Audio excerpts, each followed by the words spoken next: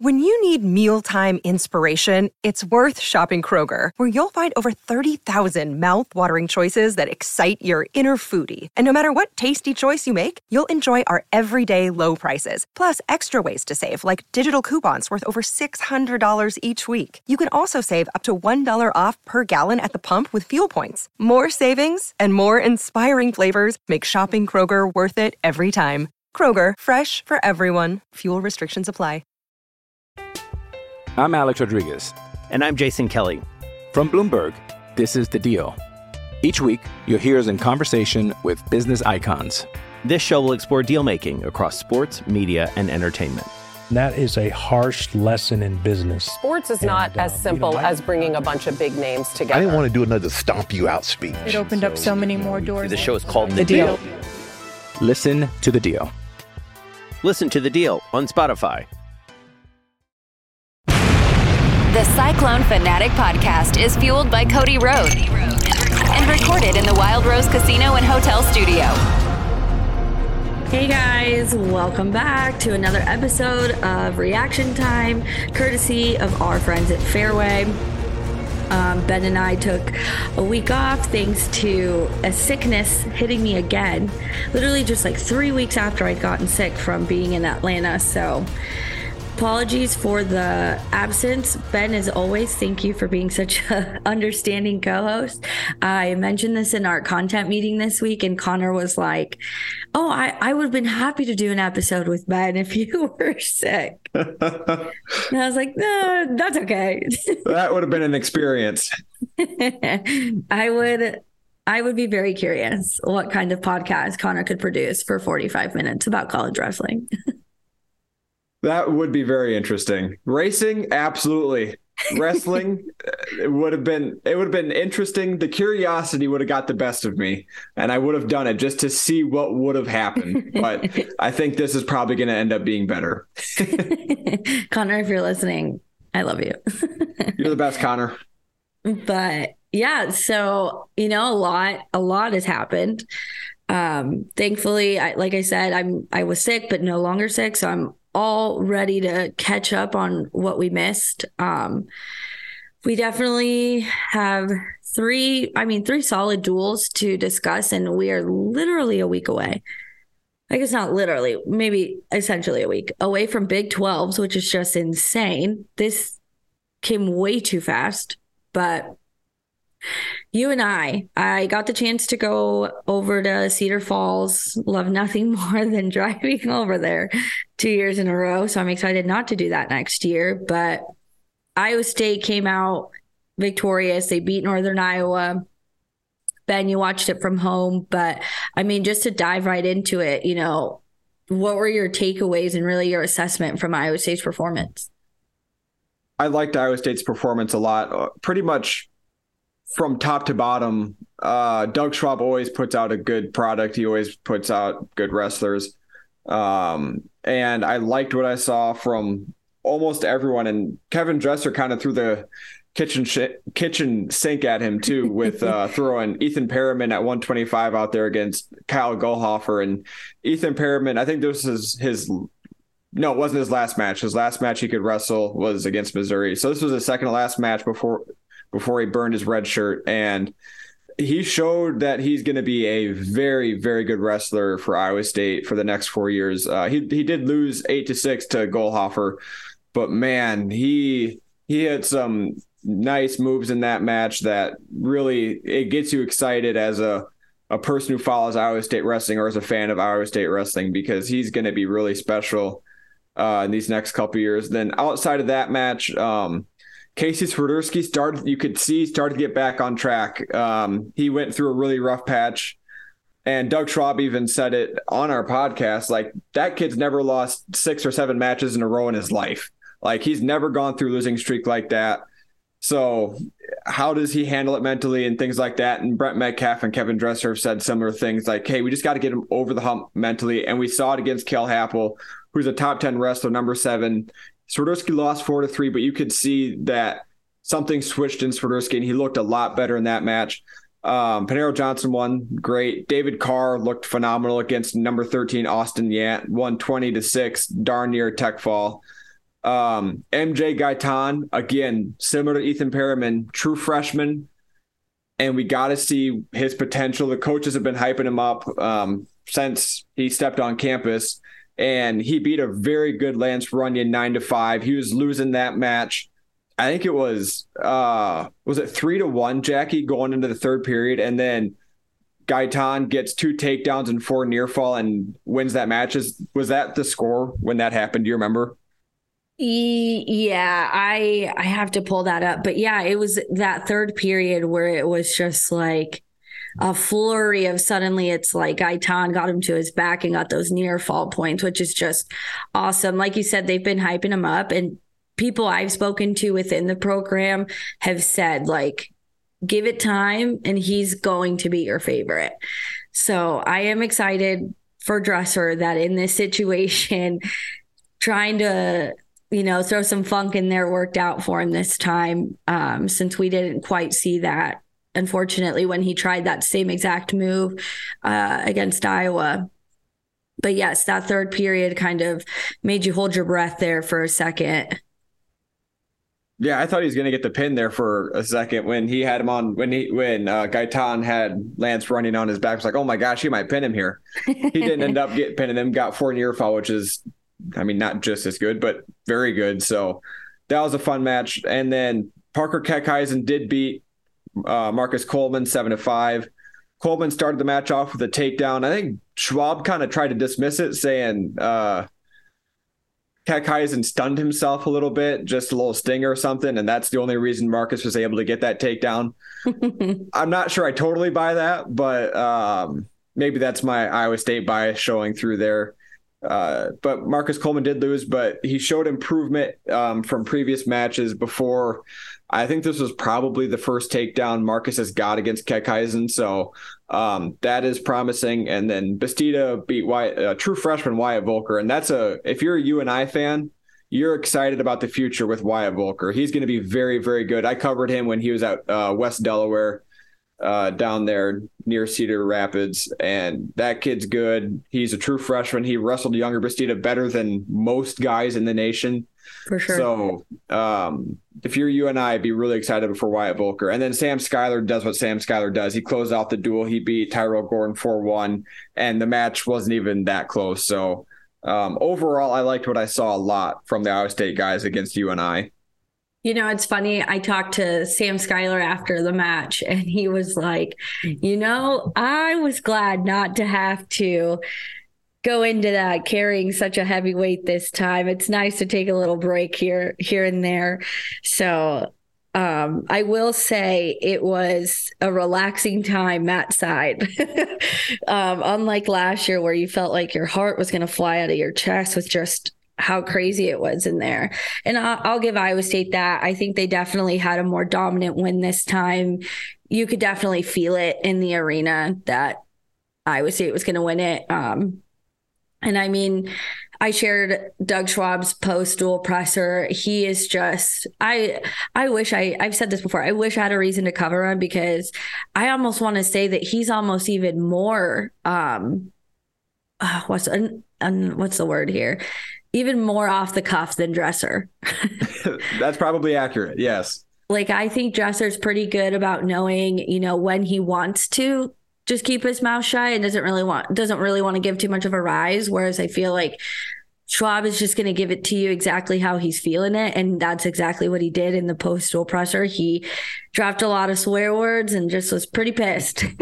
What he said, essentially, that, unfortunately Iowa State did silence. It wasn't a record crowd. I saw someone did correct that. They had over 5,754 fans in attendance. They thought that it had been their record wrestling crowd, but I believe, I can't remember who it was. It might've been Nick Ryder with IA Wrestle, who said they had a larger crowd against a duel years ago against Iowa. I think it was. Which in the grand scheme of things, when you look back at the last time that would have happened, it's been a long time. Long time. Yeah. So Iowa doesn't wrestle UNI anymore. Yeah. So still a record crowd, I would say, in this situation. It was pretty packed. And I will say there was way more Iowa State people there this year than there was last year. I was going to ask you about that because it kind of sounded like that overflow wrestling, which is unfortunately the only way this was being broadcast on the TV.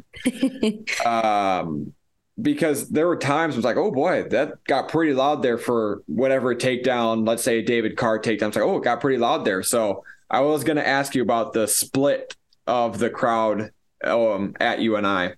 You know what? It was definitely still like 70-30, but what Iowa State fans were there were very loud. I think it was during the Reading match when he won in sudden victory 4-2. It was just absolutely insanity in there. Like, it was so loud because I get tunnel vision when I'm watching these guys down there, but I suddenly looked up and I was like, oh, almost feels like Hilton there for a second with how loud they had it. So that was pretty cool. I will give Iowa State fans credit there that there were quite a few that made the trip. So it was a good time as always. Definitely somehow I left before Cody Goodwin this time, which usually I'm the last one that leaves. So but no, atmosphere was great. I'll give UNI that. It was a good time. It's always fun. I will say one of my favorite moments was when Doug Schwab chucked the challenge brick. I can't remember now which match it was, but he picked it up and literally just like pitched it. And I really don't believe it was intentional, but just like the way he pitched it went straight to Dresser because it was Dresser who picked it up and chucked it back at it. And so, that's what you're getting. You're in the heat of the moment, you're feeling it. And I just thought that was so funny. So I think, yeah, like we've said, this rivalry it's hard not to enjoy those moments, even when you're down there trying to see who's going to come out on top. But yeah, I guess I would say that my highlight moment was MJ Gaitan, just because I know also when you look at it from his perspective, he's a freshman getting a win on the road in this, essentially hostile environment, because it's not like UNI fans are excited. Yep. I mean, you're sitting there listening to their head coach talk about how, we're going to put the Iowa State fans in the upper deck and I'm going to take down their coach. And, he's getting thrown into this rivalry week for the first time and he gets to get a win in that type of style. It's just like, I bet that's such an unmatched feeling for him. So I was pretty pumped to see that. And I think that was probably, a really good moment.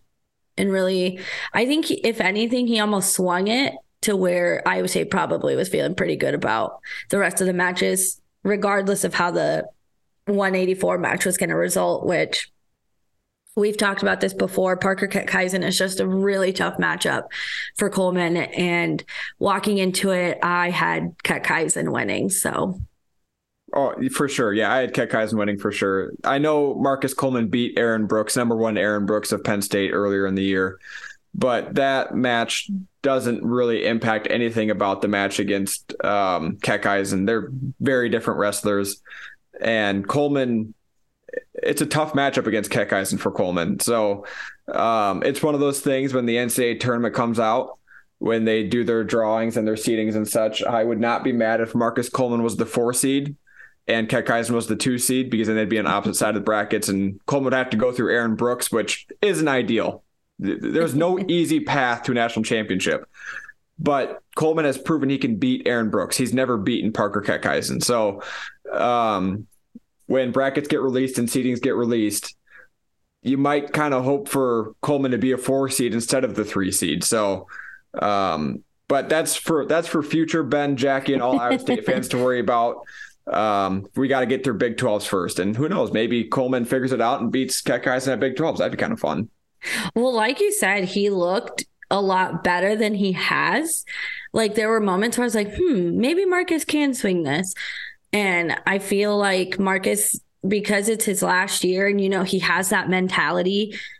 I mean, your mentality has to switch gears when it's quite literally the end. Like, there is no, I'll get him next year. Yep. So I could see him maybe swinging it at Big 12s, but we'll see. We'll see how that all works out. Like you said, next week we'll definitely be deep diving into all of that. But we can definitely keep going. Beauty and the Beast, first time experiencing that For those of you who maybe don't quite know what it was, basically wrestling and gymnastics held their meets at the exact same time. I had no idea how it was going to work out. And once I was there, it was just very interesting. I think the music is what threw me off the most. And Dresser made a joke about it in the postal presser about how if they could just turn it down 2 notches. And I agree, because I'd be trying to watch, I don't know, Casey Swiderski's match. And I suddenly hear Luke Combs blasting in the back after Justin Bieber was just playing. So, and I couldn't see. My back was turned to gymnastics. So I was just like, what is it they're doing back there that Luke Combs is blasting? And not even like party Luke Combs, like romantic slow song Luke Combs. It was a very interesting experience. They had over 8,000 fans in attendance, which was pretty cool. Yeah, they had cool fans. Like, they didn't fill up the upper deck, but the upper deck was as full as it's been for a wrestling meet since an Iowa dual meet. Like, there were a lot of people in the upper deck. And I loved the environment. The music was too loud. And the last time they had the Beauty and Beast back in 2017 against Arizona State, it wasn't that loud. At least by my memory, it wasn't that loud. So I think this was a situation of maybe the person in Hilton who's controlling the dials had it at 11 and should have had it at 7. Like, this isn't one of those things where you crank it past 10. It needs to be within reason here. So I think, music aside, it was a phenomenal environment. And I remember thinking during the first match, the Caleb Feasley match, who he beat Maximo Renteria of Illinois 6-4 in sudden victory. When he got that takedown in sudden victory, Hilton got really, really loud. And there was a family sitting in front of me with his husband, wife, and 2 daughters. And from what I could tell, most of their attention was being paid to the gymnastics side of things. But when Feasley got that takedown, even they got up on their feet and they got excited and cheered. So it was a really cool environment. It was awesome to see people who were probably there for gymnastics cheer about wrestling. And then even when I remember a couple of vaults where it was probably in between a match or something, an Iowa State gymnast did I don't know anything about gymnastics, a cool flippy spinny thing. And Hilton got really loud for that too. The wrestling fans were cheering for the gymnasts. The gymnastics fans were cheering for the wrestlers. I thought it was an awesome environment in that sense. And if we get the music turned down to 7 in the next one, that'd be even better. No, yeah, I would agree. It was really cool when I was looking around to just hear how loud people were, which I think is especially cool. And, you know, it's one of those bittersweet moments where this was Marcus Coleman and Sam Schuyler's last time ever wrestling in Hilton. And they both got wins. Marcus Coleman got a tech fall and Sam Schuyler got a decision win. And I should say, got to give Coleman credit here. He did it in 5 minutes, 5:42. So it got pretty loud for them. And I'm sure that was a very, unique and fun experience, I think, regardless of how the duel was set up because of gymnastics. I'm sure it's still a really cool feeling to finish out your last match at Hilton ever with such a loud and, just explosive fan attendance. So I thought that was pretty cool. And I believe Sam Schuyler came in. Did he come into the room? Now I can't remember. Nope. We talked to Coleman. For the press conference? Yes. It was Coleman and... We had Swiderski and Coleman. Yeah. We had Swiderski and Coleman. I was like, gosh, that feels so long ago. It was. It was forever ago. It wasn't. Yeah, but it feels like it. Yes. Coleman did say it was a definitely fun environment. So I will say that was a pretty cool part. And yeah, shout out to Caleb Feasley, who's really stepped up at 125 with all of the injuries, unfortunately, that hit Terakina and Kabonbon, but definitely a fun way to get it. Obviously, don't love when matches go into sudden victory. You want to see guys get those handled before that, but that was fun. And I'm glad he could have that because, yeah, Hilton was pretty loud. Yeah.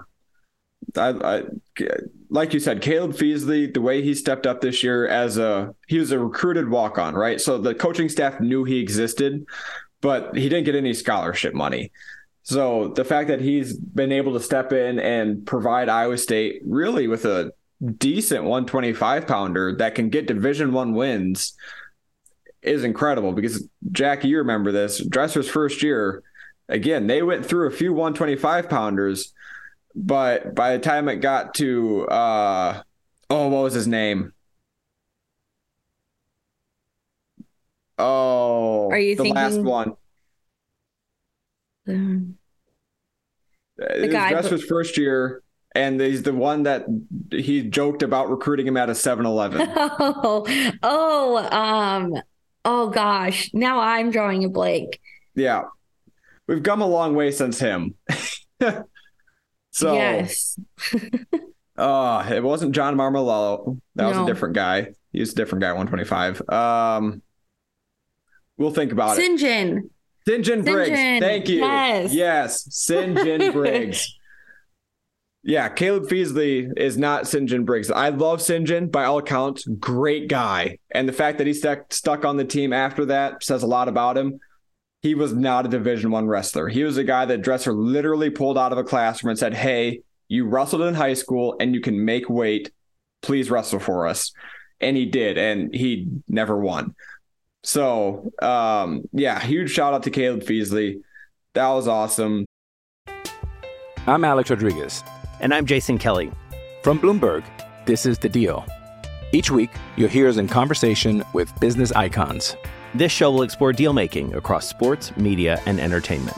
That is a harsh lesson in business. Sports is not as simple as bringing a bunch of big names together. I didn't want to do another stomp you out speech. It opened up so many more doors. The show is called The Deal.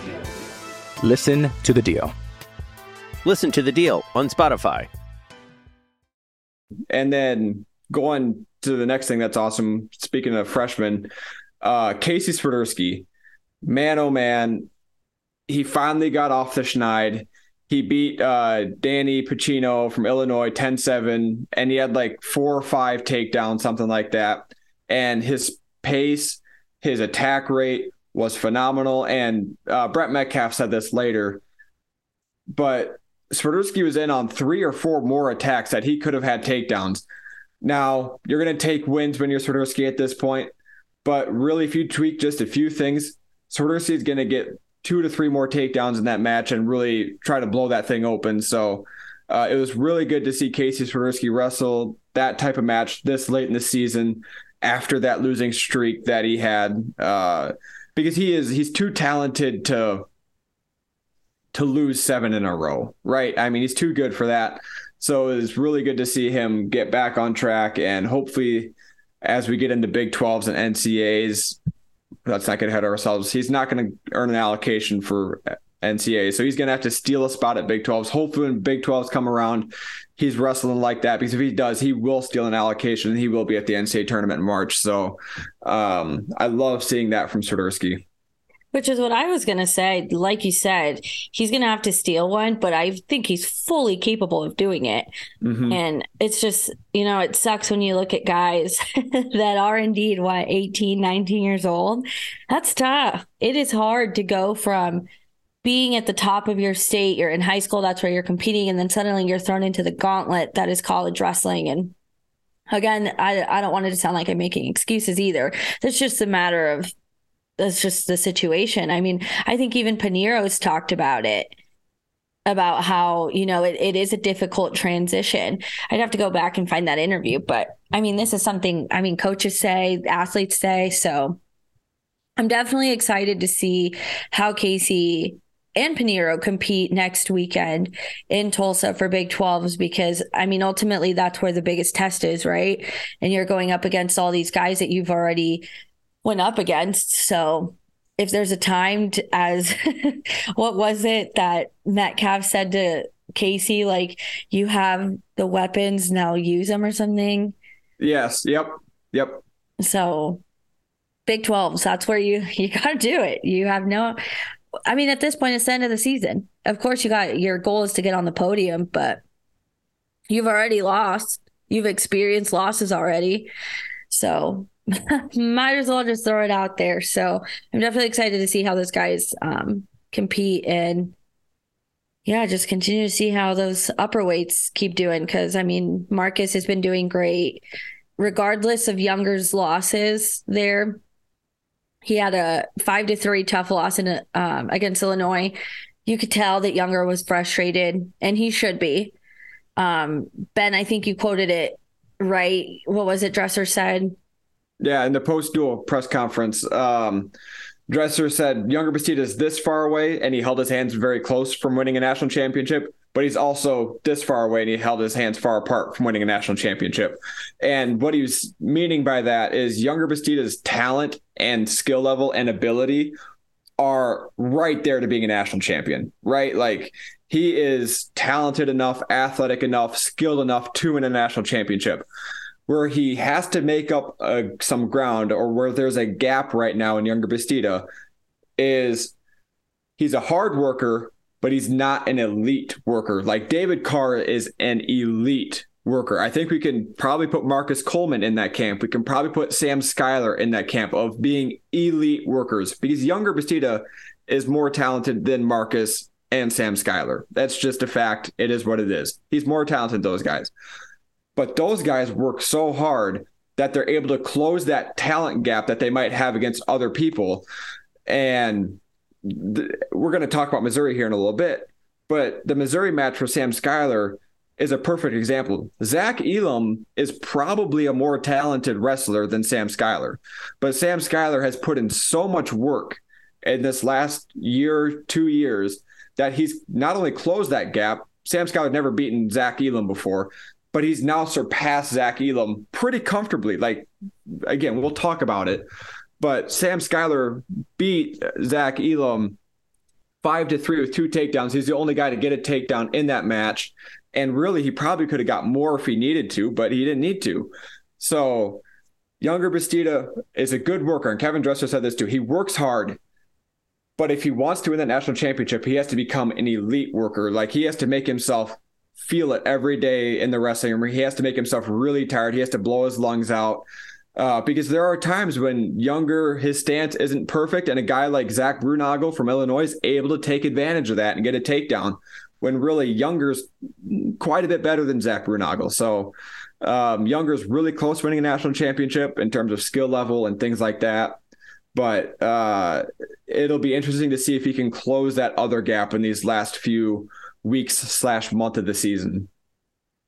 And I mean, I think this would be a fine time to talk about Missouri. And I really want to hit the David Carr stuff hard after we go through some of those highlight moments and maybe some of those areas that we saw Iowa State struggle in before we really get to David Carr. Because as we get towards the end of the season, we get to this time where you're watching, David Carr do exactly what he's good at. We just have not talked about him enough. And I tweeted about it, and it is a testament to his talent and his consistency and just Iowa State's growth. Iowa State has really put together a solid lineup, even with the injuries and even with growing pains with the new guys in the lineup. I think there's just so much talent with everybody else. It's so easy for us to be like, David Carr, good, he's going to show up today. Because that's how I feel when I go into these duels, when we sit down to cover this podcast. I don't feel we have to spend way too much time on David, because David's going to do what David does best. And I think we need to talk about it. But like you said, I think, that Missouri match, it was in Missouri, so you're already on the road.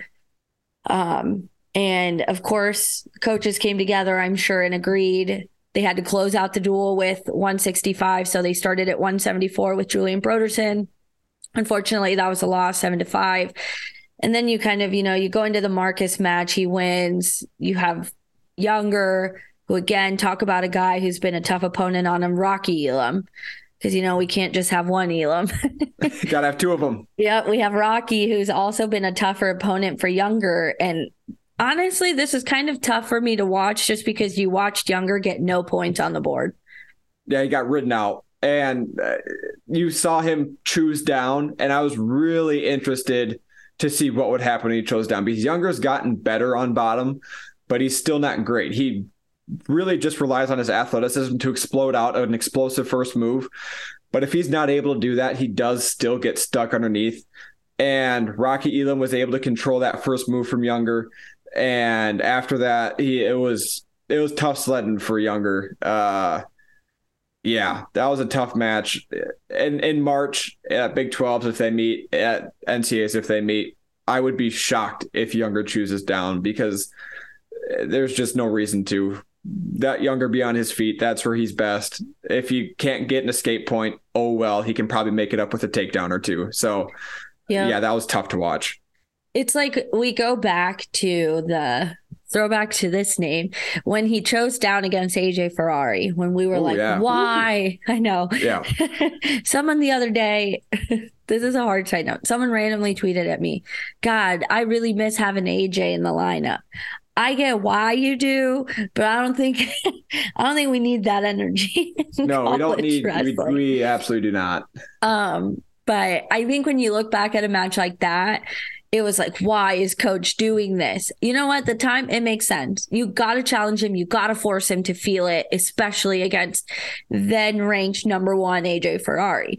I feel like, and again, I'm not the coach, so obviously Dresser's going to make the decisions. But like you said, in this situation against Rocky Elam, just stay up. Just do what you're going to do best. And yeah, that was tough to watch him get written out. And maybe, you know what? Younger clearly needed that. He needed to have his face rubbed down in the mat and probably walk away with a sour taste in his mouth, which sucks. But hey, sometimes you just gotta hit the bottom before you go back up to the top. So quite literally, he hit the bottom for sure. his face was all over the mat. I think he got hit for stalling twice underneath. Yeah, that was tough. He was flat. He was flat there for a long time. Well, it's like he was exposed. He was exposed in those areas coach was referencing when saying, it's not always about the flashiness and holding your foot up for 30 minutes, which it's a great thing to have. I think everyone should have that, because clearly it really works out in his favor more often than it doesn't. But yeah, when you're going up against Rocky Elam, it just, you cannot miss a beat. And 197 continues to be a really tough weight. So, but I am confident that we'll see a solid Younger at Big 12s. And I'm just curious to see how he matches up against Rocky Elam again. Yep. Yeah, it should be those two in the NCAA, or not the NCAA championships. That'd be cool. But no, it should be those two at the Big 12 championships in the finals. I really hope so. I'd be shocked if it's someone else. Now, I say that, but Luke Serber from Oklahoma State did beat Rocky Elam. I don't know how, but he did, because Luke Serber is a fine wrestler, but Younger Bastida beat him 7-2 or like 8-2 or something like that. So Luke Serber is good, but not Rocky Elam or Younger Bastida good. So I think that might have just been a hiccup from Rocky, but it does go to show the depth of the entire weight class of 197, because Rocky Elam was ranked number 1 for most of this year, up until he lost to Luke Serber, and then Nino Bonacarsi, who Younger Bastida should have beaten from Pitt, is now ranked number 1, I believe. So that's a super deep weight class, a lot like 165. 165 might have more elite talent, but both weights are just as deep. Not anyone, but any one of the top 5 could realistically win that weight. I mean, it's going to be fun. And like I said, we can't just have one Elam. We have to have 2. And Sam Schuyler, once again, Zach Elam. It's one of those matches where it's like, you just consistently continue to see it over the years. And Zach Elam and Sam Schuyler is one of those. But thankfully, Sam Schuyler came out on top. So good for Sammy to end his dual season with a win over, he was ranked number 7 at the time. I'm not sure what his ranking is now. I can look. Gosh, where's he at now? Oh, 9. He dropped down to 9 under Sam Schuyler. Yeah, there you go. So he, secured the match there 5-3. I know people were feeling good about Iowa State going into this match, but it's when you look at these types of wins where Missouri was able to get a pin at 125 and unfortunately a pin at 149 that truly just really swung it their way.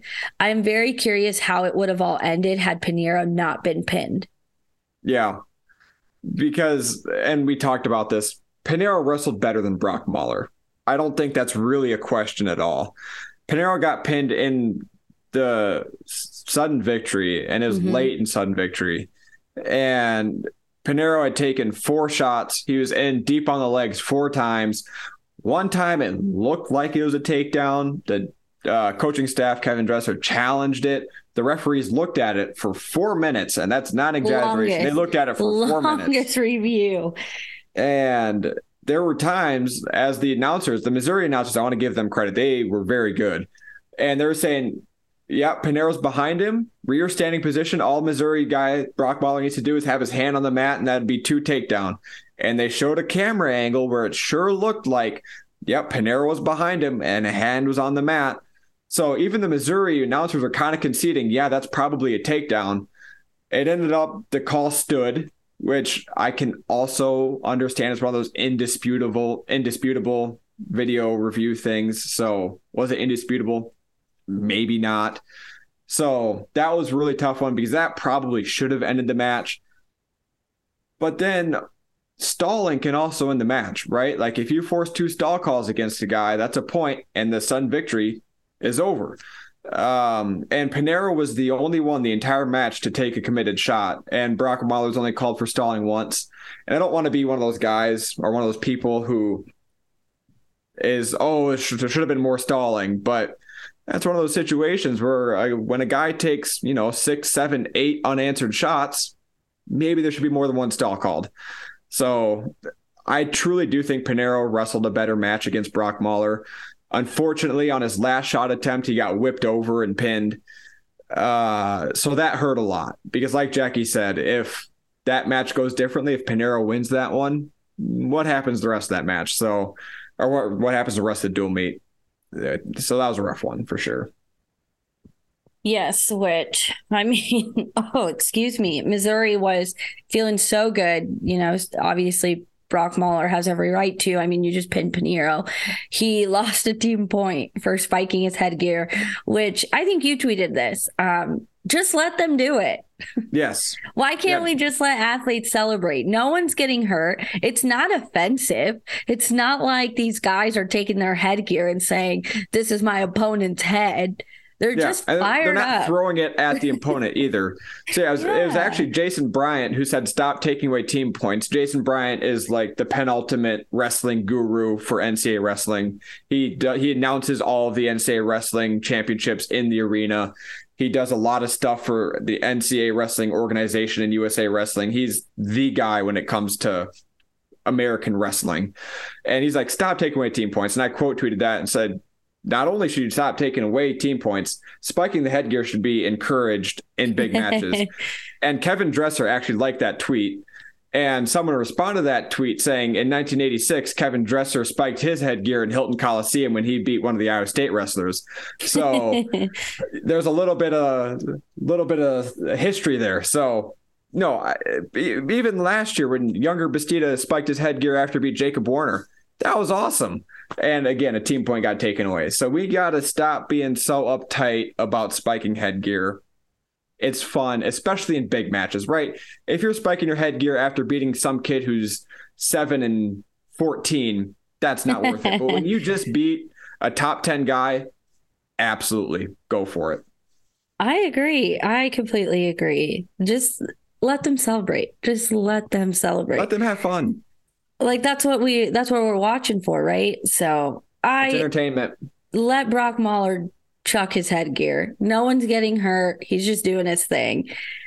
But unfortunately it's one of those situations where it's like you're going into 165 and you're like, God, this is going to be so fun. This is going to be great. David Carr, I had no doubt in my mind that he was going to win this personally. I felt he is better than Keegan O'Toole.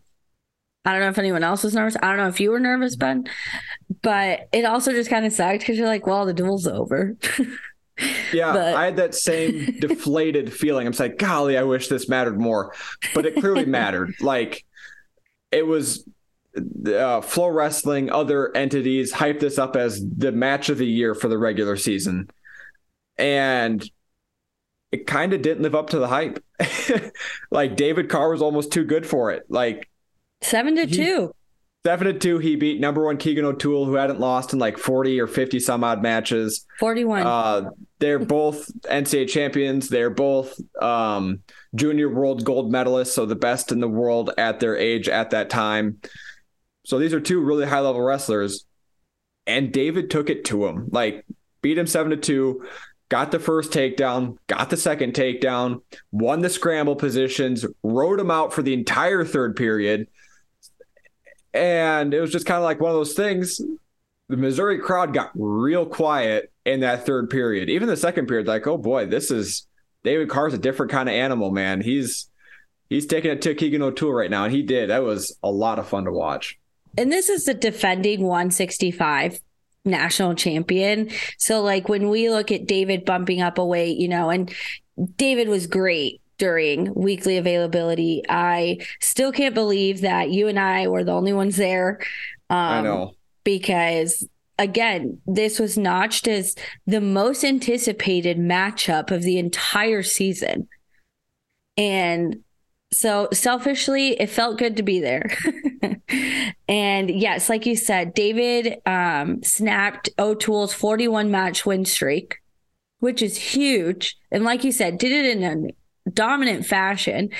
And when we sit here and talk about David, this really could be the championship match again, come March, come Big 12's next weekend. And David said that himself. He gave great quotes about how when he made the decision to bump up, and he'd been talking about this even a year prior, finally actually doing it, that he wanted the challenge. He wanted to,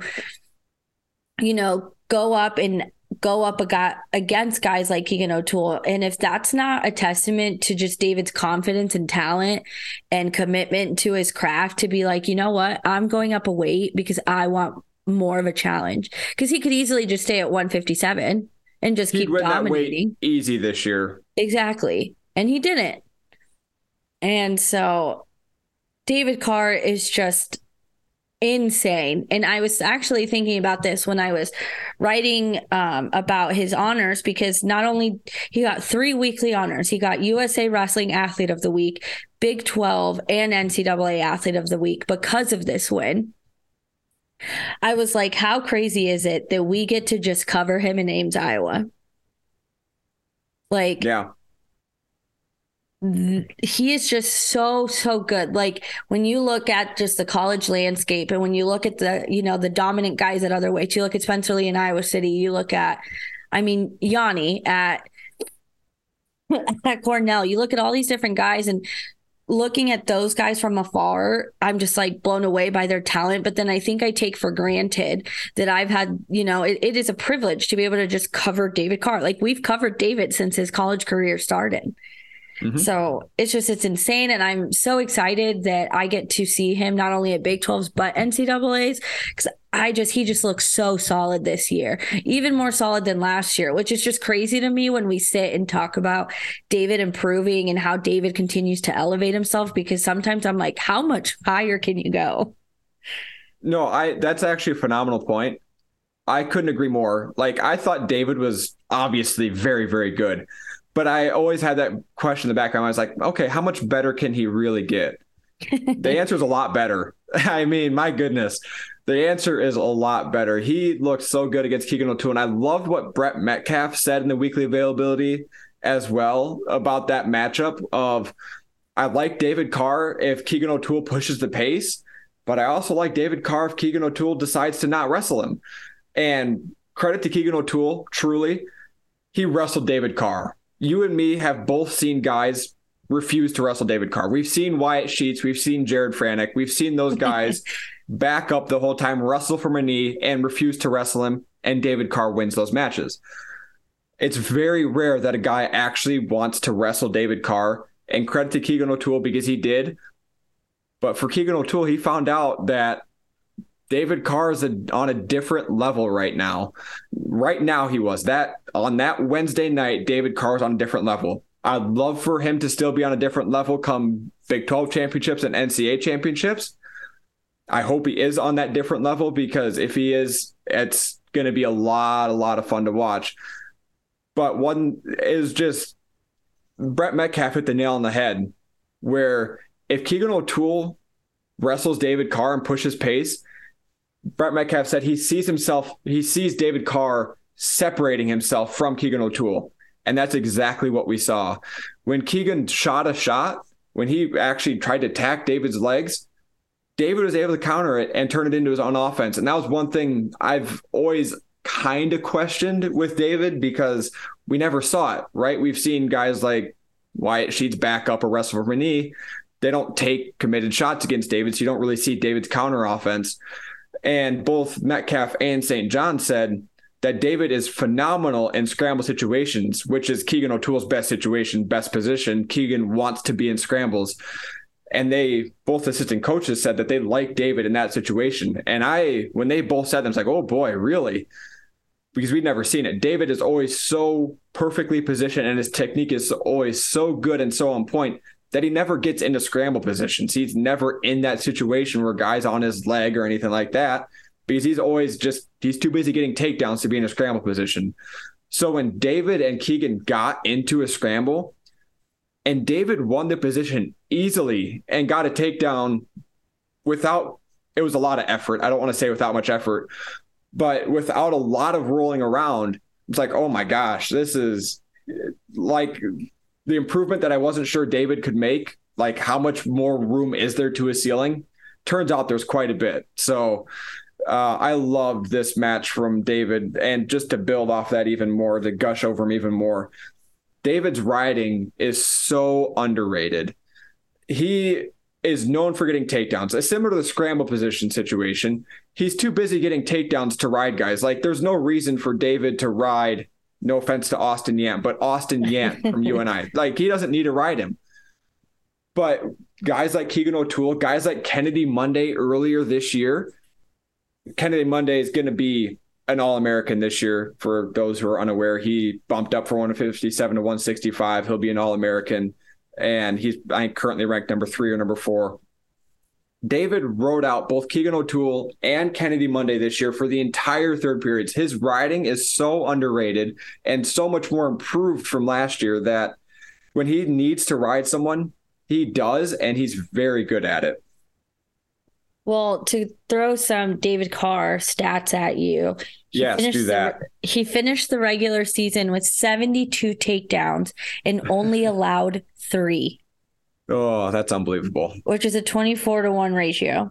And he posted a 20-0 record with victories against 8 wrestlers ranked inside the top 15. Thank you to Andy for that information, the SID for Iowa State Wrestling. Yeah, like you said, it is just, and I mean, and also that's 26 consecutive wins for David. Like, we are just so comfortable with his consistency and just the way he shows up for himself and his team is just insane. And not to mention that we're covering a guy who is just so humble and just only wants to talk about his teammates. So it was kind of fun to kind of push him to talk about himself, because he doesn't tend to do it. He really doesn't. He's very uncomfortable talking about himself. Very uncomfortable. He does not like it. And if you watch the interview that Ben and I did with him, you can tell, because right off the bat, I just asked him, I said, hey, what are you feeling about this matchup? And kept it very short. I think he gave me like a sentence or 2. And then he kind of like relaxed a little, and he kind of, gave us more and more. But the most animated he got was when, he was praising the challenge that Keegan O'Toole is, how excited he is to have someone he'll continue to compete against the way his dad did against Quincy Monday. Yes, Quincy. I was like, Kennedy's dad. Yes, Kennedy's dad. So it's just like, he gets so animated about his competition and his teammates and just so awkward about himself. But God, he is just so good. And I'm just pumped, because even sometimes when people are, especially now, are starting to ask, like, how do you feel about how Iowa State's going to compete? How do you think they're going to do it NCAAs? And I know when you look at it from a perspective of, okay, I'm making this drive to Tulsa, right? How's Iowa State as a whole going to do? I don't know. I don't. I feel really confident about how Marcus Coleman's going to do, how Sam Schuyler's going to do, and I'm very curious to see how everyone else matches up, But when I think about it, if all I got out of it was David Carr, that's worth it in my book, is the way I see it. And I don't think that's the case for Iowa State anymore, which is, again, a really big testament to how much the team has grown, because I don't think I'm going to NCAAs just to watch David Carr do well. I think Iowa State's going to have several guys do well. But yeah, like I said, David is just so good and we take it for granted and we need to talk about it more. So I agree. That's all I got. That's my rant for the night. It's not really even a rant because everyone agrees. And everyone, if they don't agree, they don't know wrestling. David Carr has proven himself to be the best guy at 165, and we'll see what happens in a week and a half when they meet at Big 12s, because those two are going to meet in the championship of the Big 12s. That's going to happen. So we'll see what happens then, and then we'll see what happens at NCAAs, where, hey, they might meet again for a third time. And if they do, I hope they do. And if they continue to meet, if they do meet two more times, I hope Keegan O'Toole continues to push the pace, not just because I think that gives David a better chance. I do think that. I think that is a thing. But also, it's more fun to watch that way. When guys are wrestling from a knee or not engaging with David, David does well in those situations. That's fine, but it's not as fun. I like guys who are willing to throw it out there, and that's truly what I appreciated about what Keegan O'Toole did. He threw it out there. David threw it out there, and we saw two guys who are both national champions and gold medalists go against each other. And it was a lot of fun. Yeah. And I just feel like Keegan O'Toole isn't going to shy away from those. At least I hope. I really hope that this match only, set a fire in him to just continue to want to do those and try his best to come out the winner instead of letting this make him conservative against David. Yeah. So no, I'm with you. And I want to make one last point about this, and it builds off your stuff about David Carr winning 20 whatever straight matches and being undefeated this year. I saw some talk after David beat Keegan O'Toole of David being the number one pound for pound wrestler in the NCAAs. I don't think that's the case. I'd still pretty handily give that to Spencer Lee at Iowa. But it did get me thinking about the Hodge Trophy. And for those that don't know, the other day, the Hodge Trophy is the Heisman of wrestling. And I think David is probably in a decent position. I'm not saying he's going to win it, but he's put himself in a good position to be in contention for it and maybe win it, because I'm not convinced Spencer Lee has wrestled enough matches to win it. He missed the whole first few months of the season. His first match was against Corey Cabanban from Iowa State. So I don't know if he was wrestled enough to win it. Yanni hasn't wrestled enough to win it. Roman Bravo Young hasn't wrestled enough to win it, in my opinion. So I'm interested to see how that voting goes, because David's put himself in a position to potentially win the Hodge Trophy this year. Well, and this is a good thing to bring up, because I was actually going to text you and ask you, how do you feel about David's chances here? Because this is really hard. It's the same thing as when, everyone in college football sits down and, compares all these guys about who can get it, whatever. Like you said, when you compare everyone and you look at the campaign that David has put on as someone who jumped up a weight, and how often do you see a guy just jump up a weight and have this dominant of a season? And if there's someone who knows, if there is, I don't know the answer of other athletes who have done it necessarily as well as David has. But I think if there's a year where David looks solid for it, I feel like it's this year.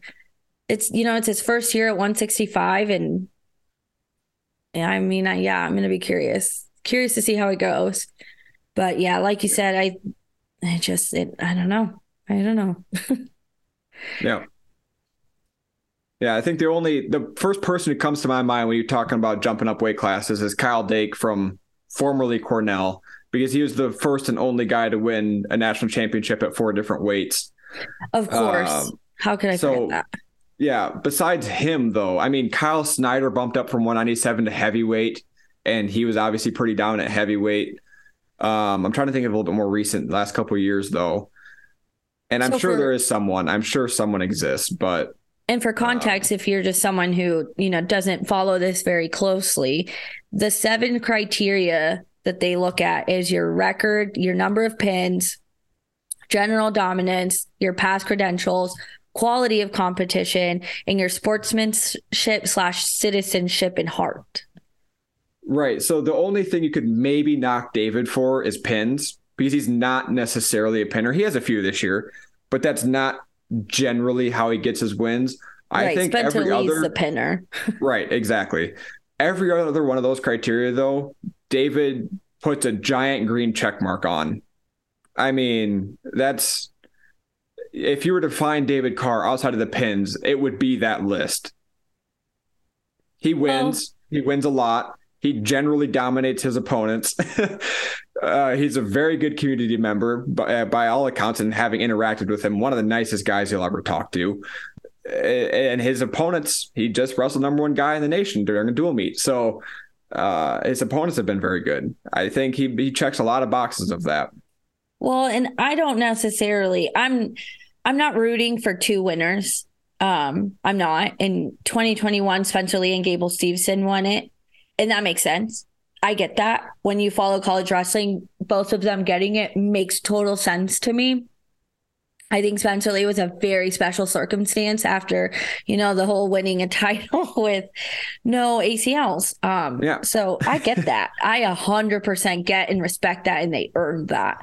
But I feel like if there's a year where you really stood out and you just did a few, I get it's hard when you look at we're just rambling at this point. When you look at Spencer Lee, he continues to just do things that are just insane, and he's just such an accomplished athlete. But I feel like this is a year where David has a solid argument. And I know we're not the only ones. I've seen it on Twitter. I've seen people making the argument for how this could swing his way. So it's going to be a fun postseason for us. Very fun, which is exciting. So as we've rambled, we're going to end it there. Perfect. Because next week is Big 12s. I'm sure Coach will have plenty to say.